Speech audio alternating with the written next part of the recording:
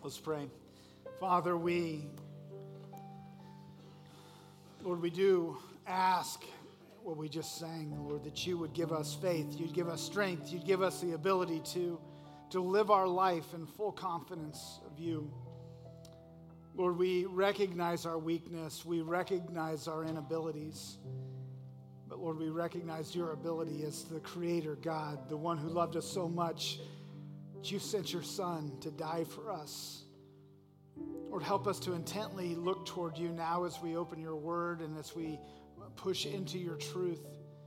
Lord, help us to explore what it means to be your servants increasingly, but also, Lord, help us to understand what it means to live lives that respond well to the generosity that you've shown us. So, Lord, we give ourselves to you in this time. Ask for you to speak, ask for you to move, and ask this in the name of Jesus. Amen. Amen. Well, we've been on a journey. Starting last week, we've begun this journey of what it means to live generously. Now, last week we talked briefly. We watched a video, and we're going to watch one in just a second. We're following a man. Really, his name's Frank. And if you weren't here last week, to catch you up to speed, Frank is a guy that obviously has wealth, and he does very well for himself. But Frank kind of came to this point at the end of the video we watched last week where generosity for him, he realized he wasn't quite as generous as he thought. His son gave away his very favorite plane to a boy that had nothing, and his father, who was Frank, was standing there, and he was about to give a man his old watch that was tucked back in the corner of a closet. He wasn't willing to give his best, but he was holding on to. And we saw him at the end of the video. He was staring out, and you could tell that he was under some sort of conviction, that he was confused, that he needed greater clarity in his life. And I would say that to begin our time together this morning is that I don't know about you, but I know for me, I don't always see myself as well as I think I do. Anybody else with me there? And you're like, no, I'm good, man. I totally see myself as I am. I don't think we always see ourselves as clearly as we think. And I hope over these next 5 weeks, over these next 4 weeks, as we go through this series of living generously, that we would see ourselves more clearly, and that God would give us clarity into the loves and the devotions of our hearts, that we might be able to live faithfully for Him. Because there's nothing more important than living faithfully for God, the one who made us, the one who loved us, the one who gave His Son for us. And so today, to set up the video a little bit, I'm just going to intro it a little bit. So when we start the video, his head's going to be asleep. He's going to be laid down asleep, and he wakes up. Just so you know, he's having a dream. And in this dream, God's going to reveal some things about his heart, about his money, about his generosity. So let's watch together. Well, next week we'll see more of Frank on his journey. I was a bit offended by that video because the bald man, they could have dressed him up a little bit better. So, all of us bald guys were offended by that. So, when we look and we see Frank's journey into reality, seeing himself more clearly, I think the question and where we stopped last week was, do we see ourselves more clearly? And as God reveals Himself to us over this next week and every week as He does, we simply respond in obedience to whatever He tells us to do. And so this series, as we go through Living Generously, our commitment was, hey, God, whatever you tell me to do, I commit to act upon that truth. And so as our life interacts with the truth about God, truth about ourselves, we have to ask the question, am I living in sync with God? Am I living in obedience to God with my life? See, only by pressing into God will we gain clarity into our own thoughts, actions, and what is actually going on inside of us. Now, when we talk about this, this week we are going to talk about money, and we're going to talk about generosity and giving. The Bible speaks extensively about it, and it's something that as a church we know that for you it is not the number one thing you probably want to hear about, and just so you know, it's not the number one thing I want to talk about. But it is in the scriptures, and we can't run or hide from it because money, it's this thing that if it can own us more than we own it.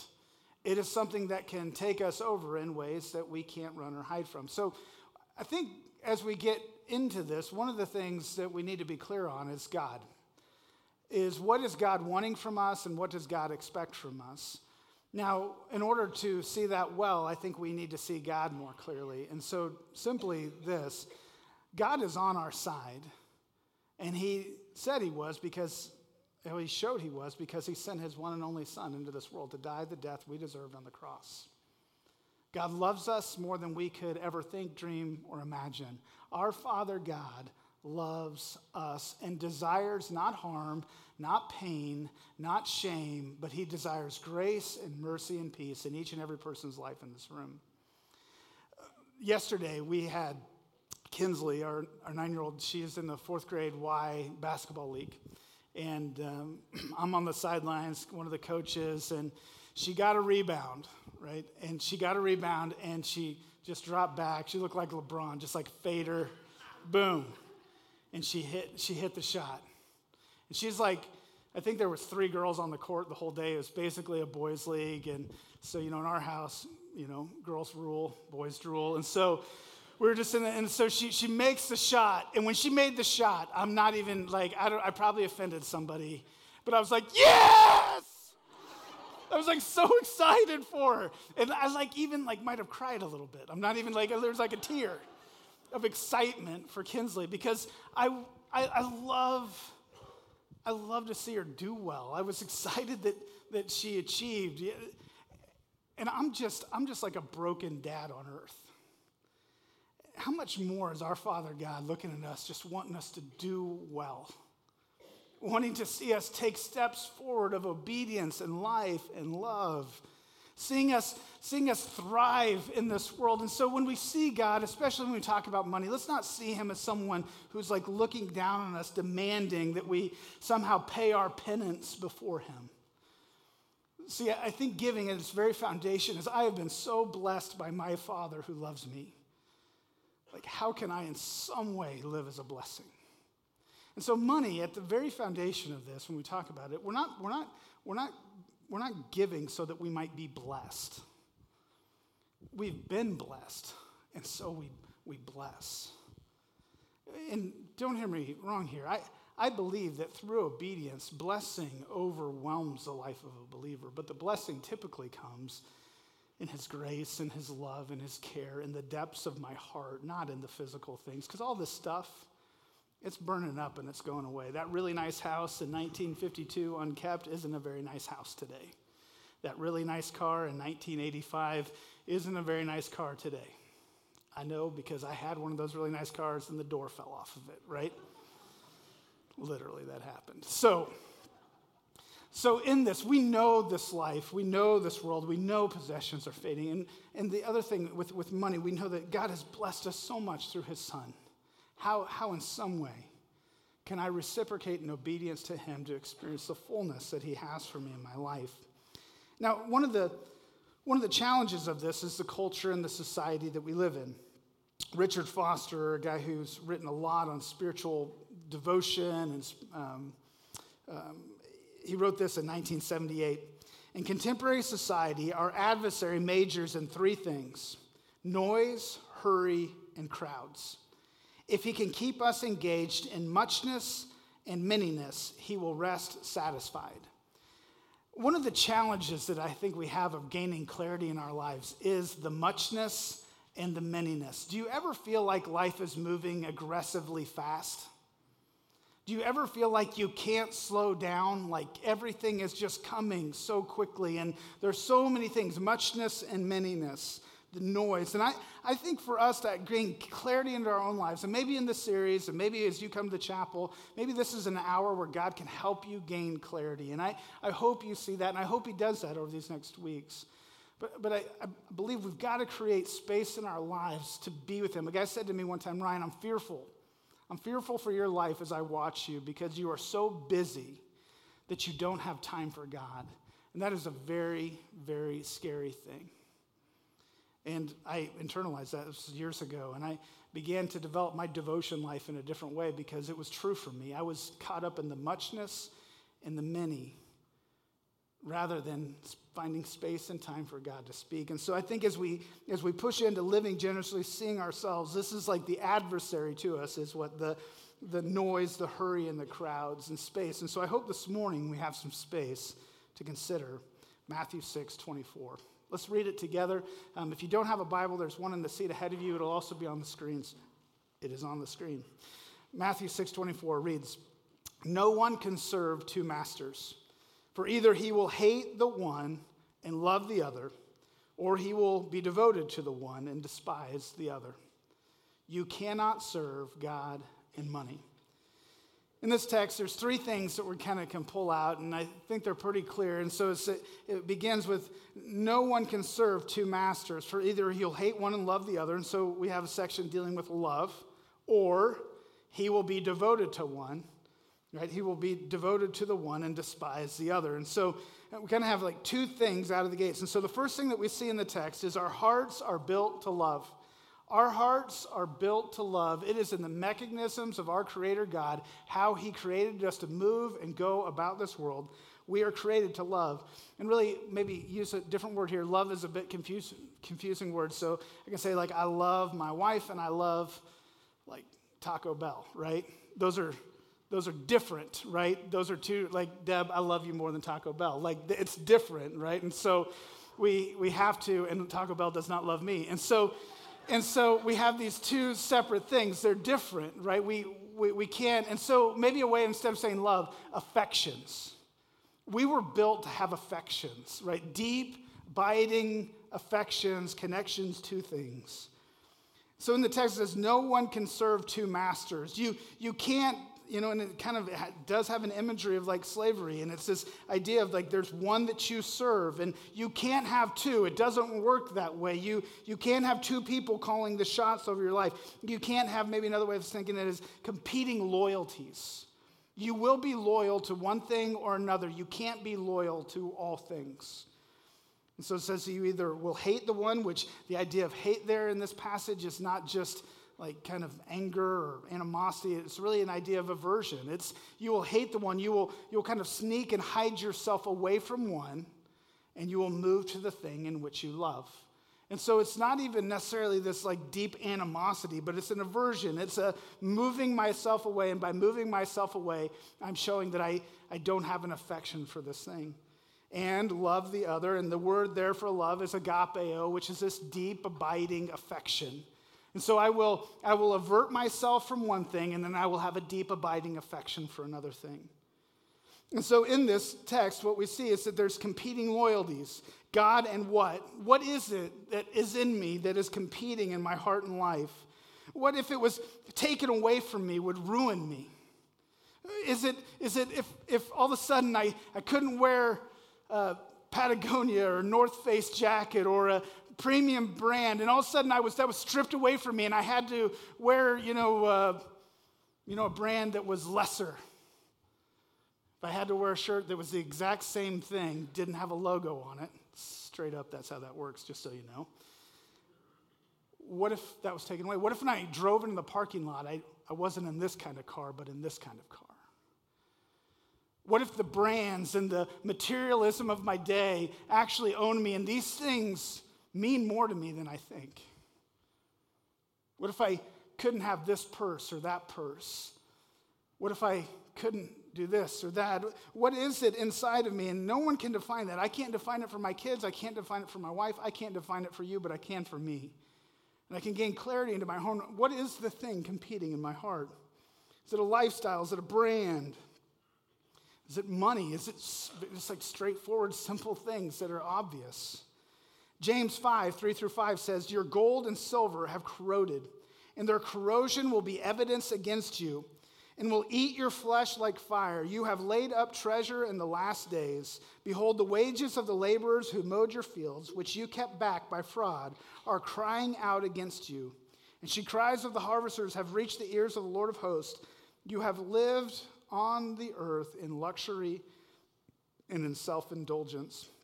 See, I would say one of the greatest challenges and struggles of our day isn't the rise of Islam for our hearts. It's not Mormonism, any of the other isms, Buddhism. These things are an attack, and they're false religions, and they're things that we should reject and not adhere to. But I think the ism that so plagues us in North America is materialism. It is what truly fights against our heart and against our soul and our love of God. It's a love of things. And we love those things more than we know. But see, in this society we live in, without doubt, a pluralistic society, meaning that there are many competing ideas and competing thoughts. And so 50 years ago, and now don't hear me say when I talk about 50 years ago, like it was the good old days, and if everything could be like it was 50 years ago, then the world would be a better place. Because 50 years ago, or 60 years ago, or 70 years ago, white people and black people didn't worship together, so I don't want to go back to that, just so we're clear. So the good old days aren't as good as we always think they are, right? But way back in America, if I would have said this, hey, random person on the street 50, 60 years ago, I would have said, hey, the Bible says that all have sinned and come short of the glory of God. There would have been this kind of tone of, oh, the Bible says that? I didn't know the Bible said that. And there might have been conviction or grief because there was this one dominant main thought in American life, and was that the Bible was real, it was valid, and had a place in the life of every person. And so when it was spoken, it had depth, it had meaning. But now, today, if I say, for all have sinned and come short of the glory of God, the person may respond, how do you know? I mean, but there's this, and there's this, and there's this thought, and there's that. See, we live in a pluralistic society, meaning that open-minded, I mean, if you're open-minded, that you're a good person, because good people are really open-minded, right? We live in a day where competing truths, they rule and reign. We live in a day where definition of truth comes through experience and opinion. And so I experience this, my opinion is this, and therefore it is valid. And what happens as we kind of walk through this day and time in which we live is that we begin to move ourselves away from really what the scriptures say is there is truth, right? It's the word of God. God fully revealed himself to us, and by this truth, you might have life and you might have it more abundantly. By living out the ways of Jesus, you display your love of God, that there is an ultimate way, an ultimate truth, an ultimate life, and that is found in the person of Jesus Christ. That we can actually find truth and we can live according to it.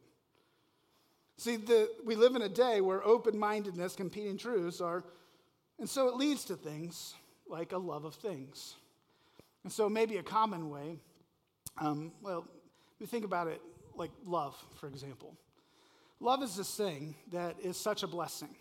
It's such a wonderful thing to possess. Maybe you're sitting next to someone, or you have a family or a husband or a wife that you deeply love. It's a wonderful thing to experience that love for each other. It's almost so wonderful that it's one of the greatest blessings, gifts that God gives us is a capacity to love other things and other people. This week, on Tuesday, I participated in a portion of a memorial service for Mary Jane. On Wednesday, I did a funeral service for a 38-year-old man. And on Friday, I did a funeral service for a 90-year-old woman. And in this room and at the funeral home, what happened? Love was there. It just looked like grief. Because as people sat and as they cried that Uncle Chad was gone, they'd loved so much. And the way that we see that love is such a blessing is, honestly, it's in grief. Because we hurt and there's pain and there's sorrow when that love departs from our lives. There's this thing that this person I've connected my life to, and they're gone. Now, maybe you've experienced this in your own life. I just experienced it excessively in my own life this week and walking with families through this. See, love is this wonderful thing, but see, in a pluralistic society, this is what love looks like. A guy comes into my office and he says, Ryan, I don't know what to do. I've been spending this time with this woman, and I love her. And I love her so much in my heart. I've just grown to love her in a way that I don't know what to do, and I'm going to leave my wife. I'm going to leave my wife because I did love her once, but now that love is gone, and I'm going to love this other person. And he goes, I know it's not right, but my heart, I just love her. So what's the issue with the dude? Dude loved the wrong thing. And it is a real feeling inside of him. But see, there's a problem with his love. He connected his life to a love he should have never connected his life to. And what the dude needs to do is he needs to go back to the one he made a covenant with and stay with her and not reject it, but keep his word and keep his faithfulness. But rather than doing that, he's just following his heart, his opinion, his experience, and he's living out the pluralistic life in North America of competing affections and competing loves. And we do it all the time. We connect our hearts to something and we love it in a way that we shouldn't, and it grabs us and it possesses us and it causes us to do things we ought not ever do. And it doesn't have to be people. It doesn't have to be affairs. It can be everything as dumb as a jacket to the Green Bay Packers, right? Go Pack. We can connect our lives and it can control us emotionally and it can control us in ways to do things that do not honor God. And you think, Ryan, man, that's really extreme. It really isn't. It really isn't. It's actually really normal. And it's really sad. And what this text is really saying to us is that you can't serve two masters. You were built to love. Ultimately, you were built to love God. We're going to see that in a minute. You were built to love God. But our hearts, they are drawn to other things. Our hearts are built to love, and we will love something. We will love something. Second, we see our lives are defined by devotion. Our lives are defined by devotion. So, again, the beginning of the text says, no one can serve two masters. It says, either you will hate and love the other, and so it's kind of this same thing. No one can serve two masters. He will be devoted to one or despise the other. And so it's a different word. And so he's saying the same thing, but kind of giving us, if it's square, he's giving us another side, another way to see into our own hearts, another way to see that which we are loving, devoted to. Devotion has this idea of commitment. Is that, what am I committing my life toward? What am I hitching it up beside? What are the things that I'm defining, the loyalty of my life? It says, it says, he will be devoted to one, he will be bound, held to, gripped by one, or despise the other. He will have contempt toward the other, anger toward the other. And you can't be devoted to many things. Now, this is just a true thing. We might think that we do well, like having devotion to multiple things in life in a day of multitasking and multi-everything, which I really despise, by the way. Because if there's like another thing that I have to answer and fail at, other than like when I started ministry, just so you know, like if I had this pink thing, you get kids, you may not know, they have these pink things that someone would take it and they would write on it and they would like stick it to your door. And if you got back in like 24, 48 hours, it was a phone call and it was good.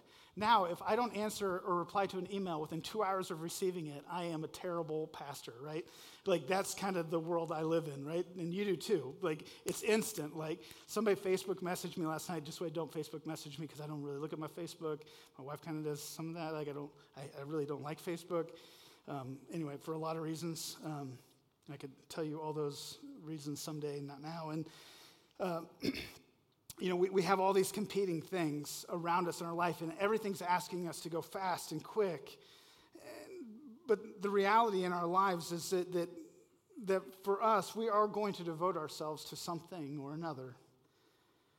One of the ways that we can show our devotion, things that own us more than we know, would be maybe simply with this grid.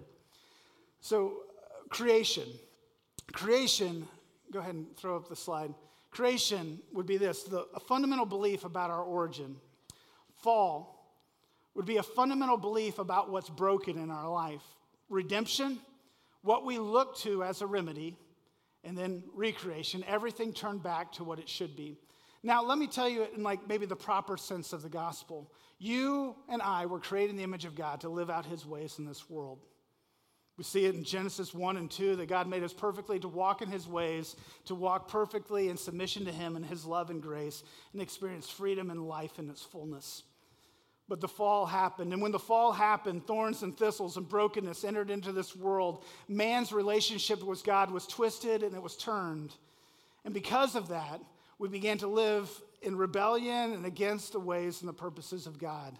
Redemption. God loved us so much that he sent his one and only Son into this world to die the death on the cross that we deserved, to unite us back into relationship with our Father God who created us. And recreation. And now he is recreating us every day, more and more, increasingly into the image of the Son. And one day he will return and restore us forever.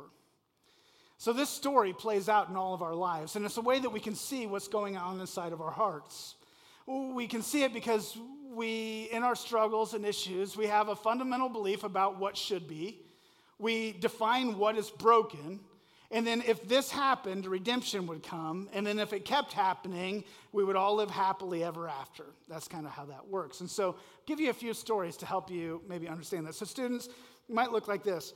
My teacher, my favorite teacher, always used to call on me, and I loved going to the class. And then Kara came, new student. And she began to put all of her attention on her. And I knew that she wasn't really that good of a student, and she really isn't that nice a person. But for some reason, my teacher just kept always focusing on her. But then she got caught. She got caught cheating, and my teacher no longer spent time with her. And now she spends more time with me, and now I am happy in my classroom, right? And so the story goes like this, right? Creation, I wanted a good relationship with this teacher. Brokenness, right? I lost that. Redemption, revenge, right? That's instead of redemption, revenge happened, right? Like she got what she deserved, and now I'm happy. It might look like this. This might be common for some in the room. So when we first got married, everything was great. We spent a ton of time together, and life was good. But then he got a job. And he got this job, and he was really, really busy. And started working 40 to 50 hours a week. And in working 40 to 50 hours a week, we just didn't have that time together anymore. And then, on top of that, we got pregnant. We had our first kid. And life became challenging because he was working, and we had a child. And life began, and I just want to figure out a way that we can get back to the place like when we were first married. Right? And so there's this broken thing going on inside. Creation, I was made to live in this perfect kind of reciprocating lots of time relationship with my husband. What's broken is we don't have that anymore. And so this is like the fabric of why my life isn't good right now. But what would make it good is if we could just get some more time together. And then if we could get more time together, we'd live happily ever after. Now, just so you know, if you're married and if you have children, that ship sailed a long time ago, right? Like whatever that like college thing was where you just looked at each other eye to eye, and I don't really remember. Deb and I maybe had like one summer of our marriage like that. But the reality is 40 hours a week is a lot of time. And there's a lot of demands on work. And children take up a lot of your time. And if you're looking for that to go away in your marriage, just so you know, probably not going to. And the reality is you're putting your hope in the wrong place because, see, you were created in the image of God to live out his ways. And this world is broken, and there are struggles, and it isn't perfect. Jesus died on the cross to redeem you to him. And in the struggle and trial of your life, he will recreate you to live in the tensions and the brokenness and make you look more like him through it and one day forever. It doesn't mean it's wrong to want that. But church, hear me on this. We will put our hope in all kinds of things that we shouldn't. And money is one of those, because this is what money looks like, and we'll do this quicker. What money looks like in our life is, I was on track to this, and then this happened. And if I could just get back on track to make this much money, then my life would be perfect. Or, might sound like this. I was young. I had so many dreams and so many hopes, and then I went to college and took on debt. And now I want to do this and I want to do that, but I have all this college debt and I can't do any of it. Right? I was created to be young and free and have what I want. I have a bunch of debt, and until that's gone, I can't move forward in my life. It looks like in order for me to do my job well, I have to get this, I have to get that, and stuff becomes a remedy, becomes a redeeming factor in my life. I need this, and then my life will be this and that. Church, hear me when I say Jesus Christ and his gospel is our only hope in any form, in any fashion, in any season of our life. You and I were created in the image of God to live out his ways. And we are broken at the very depths and foundation of who we are. But God loved us so much that he sent his one and only Son into this world, that he took the death and the judgment and the punishment that was yours and mine, and he hung on a cross. St. Francis of Assisi, you say, when I'd walk into a room of a cross, I couldn't help but cry because it moved me so much. That cross bore your sin. Jesus loved you so much that he would die for you and for me. And in dying for us, he wants to recreate us back into his image. Now, we can chase after all these false gospels, believing my wife or my husband or my job or revenge with this friend or this or that is going to fix my life. Only Jesus can fix your life. You say, Ryan, that's trite. You're not dealing with like the small, minute things. I'm telling you, if you'll focus on Jesus, I promise you this. He will give you what you need to get through everything you have. Let's not turn our lives to other devotions, other hopes, other dreams, because there is none other that can fulfill us and meet us like the gospel of Jesus Christ. And so if we just think this gospel is something I receive and then I just put on a shelf until I go to heaven when I die, I'm telling you, the gospel is the very thing we need to explore the depths of our own hearts, the depths of what we're looking toward in devotion and loyalties other than him for fulfillment. Only Jesus can bring that in our lives. So we are defined. We devote ourselves to things that we think will make things right. And by doing so, we reject the thing that will, and that's Jesus. So, what do? Well, the end of this are the text. It says, you cannot serve God and money. Maybe lastly to say, our God is worthy of our worship. So if we are, right, if we are built to love, if our lives are defined by devotion, we see last that our God is worthy of our worship. It says you cannot serve God and money. Now, the idea of that word money is not just money. It's not cash. And some of the older translations say God and mammon. And that word mammon is the idea of all of my possessions, of all of my stuff. You cannot serve God and stuff. Your heart will love one more than the other. And so you cannot serve God and money, your stuff, your possessions. Money rules us more than we know and receives more worship than it is due. And so worship happens when we see God as he is and his church as it is, and we submit ourselves to the truth and surrender ourselves before him, that he is the giver and he is the owner. And so in some ways to say this is what, think about the gospel for a moment here. So Jesus dies on the cross, rises from the dead, teaches the disciples for 40 days, says, now go and make disciples of all nations. It says, but go in the upper room and wait, and the Holy Spirit will come on you, and you will go out and proclaim this. So they go up to the upper room, and they wait, and the Holy Spirit falls upon them. They go out, and they proclaim this gospel, and what happens? Disciples are made. They obey what Jesus said. The Holy Spirit leads them and guides them, and then what happens because disciples are made? Churches are planted. And churches are planted all throughout the known, throughout the known world and the texts of scriptures that we find. That goes from Asia to Rome to all the different pieces and ports, the major cities. They have churches planted. And from those places, more churches and more churches are planted. Leading to, really, to this day, this church 30-some years ago was planted at the YMCA right here in North Canton, Ohio. And we gather today as a continuation of that church planting movement. So our God is worthy of our worship. Maybe say it in this way. When we think about giving of our funds and being generous, I'm going to say this, and I'm going to qualify it here in a minute. The church that Jesus Christ died for, the church that he died to establish that his mission might move forward in this world, is the primary missions organization of the world. And for me, my wife, I've devoted myself to being a part of it, pastoring it, and personally giving to the ministry of the local church because I believe that it is the primary missions organization that God has instituted in the world. It's church, and we submit ourselves to it. And so one of the ways that I came to this, one, the scriptures speak of it clearly, but two, was there was a guy I worked for in college. His name was David Winter. David owned a construction company. And growing up on a farm, that was kind of like physical labor I couldn't do a lot of technical things, but I could tear down a wall like nobody's business.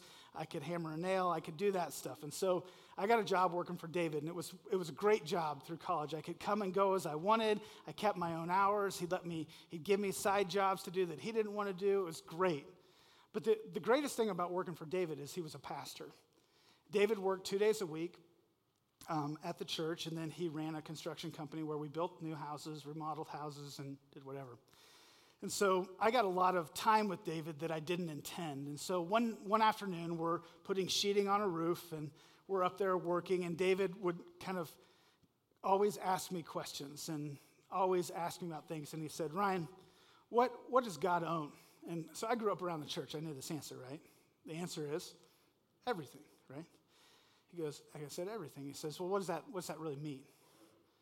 And I said, well, I guess like everything, like everything's his. And I really couldn't answer it any deeper than that at that point in my life. And he then went on through asking me multiple questions. He went on to tell me what God owned according to him. He said, Ryan, God owns everything. See that saw over there? It's God's, it's not mine. See that truck down there? It's God's, it's not mine. You see everything out here? It's God's, it's not mine. Everything I have is his. And he goes, I don't tell very many people this. 70% of what I make goes back to the local church to do the work of the ministry. 30% of it we keep to, and he had like 15 kids, and so like they had to do that. They just show up, like they just, hey, there's a kid on the rooftop. So David kind of went through this whole thing. I remember driving home, and maybe this sounds overly simplistic, but I remember driving home, my Ford Ranger, loved my little truck. I was driving my Ford Ranger home. It was no longer red, it was pink. It was that old, right? And I thought, God, this isn't my truck. This is your truck. And it would lead us to a place when we were first married that we bought our first house, and we were painting the walls, taking wallpaper off the walls, doing all those things. And Deb and I sat in a room, and we said, God, we prayed, and we said, God, this is your house. Whatever you want to do with it, do it. And 2 hours later or so, we got a phone call to put our first foster placement in our house, and a little boy would be in that room where we prayed that, God, this is your house, not our house. See, our love of stuff and our love of money is really at the baseline of who owns it. Do you or does God? Now, I'm grateful for David sitting on that roof talking to me more than the money I made working for him. That was one of the deepest truths that I would learn that would define and does define how I live my life. Nothing I have is mine. All of it's God's. And simply for us, we live in submission to him. And I'm not telling you how much I give. I'm just telling you I do. And I give 10% of everything I get immediately back to the local church because the scriptures tell me to and because God's worthy of it. And it's a way that I say I don't own 100% of this. I don't know 90% of this. God, you own all of it. And that 10% is just simply me saying, I'm not an owner. The other 90% is yours too. But on the front end, you need to know that. Scripture's clear about money, that it competes with God. Matthew 6:21 reads, for where your treasure is, there your heart will be also. Ecclesiastes 5:10 says, he who loves money will not be satisfied with money, nor he who loves wealth with his income. This is also vanity. Hebrews 13:5, keep your life free from the love of money and be content with what you have. For he has said, I will never leave you nor forsake you. 1 Timothy 6:10, for the love of money is a root of all kinds of evils. It is through this craving that some have wandered away from the faith and pierced themselves with many pangs. Last, Proverbs 3:9, honor the Lord with your wealth and with the first fruits of all your produce. Simply, for us to live lives of generosity, the very base of that, especially with our finances, is recognizing that God is the owner, that money competes with my heart, and whatever I have to do to show God that I do not love money more than him, even to protect my own heart, I must do it because it is competing in my life. So the question that would ask, are you being faithful to give? Maybe starting the first fruits, the first 10% of what you give to the Lord. And some of you go, Ryan, man, that's Old Testament stuff. Like, I don't think we have to go by that anymore. Good enough. I think under the grace, though, I think it probably should be more. I'm just saying, like, now that we have Jesus and we have the full revelation of what he's done and this huge mission he has to redeem the whole world, we're going to give 5%. We can get off the hook now. I'm just saying that's how I think through that in my mind. Maybe for you, when you hear me say like 10%, you go, Ryan, you don't get it. I'm up to my ears in debt. I don't have enough money. I don't even know how we do it every month. And so, I don't know how I can do that. I'll just tell you from my time, because Deb and I have never had great wealth, and we've had some times of real struggle, we just give. And God's provided. And so I'd say by faith, obey God. And that would be my simple statement. And there's a lot of other people here. If you want to talk to us, we could help you walk through that. But I would say by faith, always obey God. Because living by faith doesn't always make sense. But seeing him come through is one of the things that grows our faith more and more. And so simply, maybe in this area, have faith. Now, some of you are like, you might be the opposite. You might say, Ryan, you can't handle my tithe. I make so much cash. I can't trust the church with it. Trust us, right? Just say it. We'll be like Walgreens. We'll plant a church on every corner in Northeast Ohio. I mean, the vision is so vast that he says in Habakkuk that the grace of God would cover the earth as the water covers the sea. This is the amazing work of the local church that we get to be part of here at North Canton, that we want to see the mission of God go all throughout Northeast Ohio to the very ends of the earth, bringing the gospel and bringing mercy and justice to the ends of the earth. So I'm kind of joking, but I'm not kidding. The local church is a primary missions organization of the church. And just so you know, this church has a big enough vision. As we get resources, we're going to expand this kingdom as fast and as quickly and as well as we possibly can, because God is worthy of it. And this world desperately needs to hear this great mission that they were created in the image of God. We are fallen and broken. Jesus died to redeem us, and we can be made new, and we can live in his ways, and one day we'll forever. It's a great message that we want to proclaim to the ends of the earth. And so for us this morning, to conclude, this morning, Scripture is clear that we are called to love the one we were built to love, God. It is clear that we ought to let our life be defined by devotion to him and nothing else. And it's clear that we should worship him by living generously, specifically with our finances. And in the next few weeks, just so you know, you're off the hook. We're not going to do money every week. Next few weeks, we're going to talk about our time, our talents, everything that we have that we can use for his kingdom. He wants us to. But this week, he's specifically speaking about our cash, the stuff that grips us more deeply than we realize. So whatever God is saying, might we respond in obedience? And I don't know what he's saying to you. I know what he said to me through this, and I'm going to obey him. Ask you to do the same because he's worthy of it. Let's pray. Father, we are grateful for your love and your mercy and your kindness. Father, we are grateful that you sent your son, Jesus, to die the death we deserved on the cross. And Lord, would you so press into us this deep work that you have done of redeeming us, that we respond with our lives, with all of our cash, with all of our lives, with all of our talents, with all of our abilities, with all of our giftings, with every piece of who we are, all of our lives. Would you help us to bring them underneath your authority, that we might live generously to the work of your kingdom, live generously to bringing justice and mercy to those that are hurting and need surrounding our life, that whatever you ask, whether it's to give someone $1 for a meal tomorrow, or to give a big chunk of our money sacrificially because you asked. Lord, help us not to hold too tightly to something that can do so much damage to our hearts. Lord, help us as we sing this last song to let go. Let go of our lives. Let go of our possessions. Surrender ourselves before you. Father, help us now as we respond, and we ask it in Jesus' name. Amen. I'm going to invite you to stand, and as we stand, we'll sing, and these altars are always open for you to come, kneel, and pray for whatever God's laying on your heart.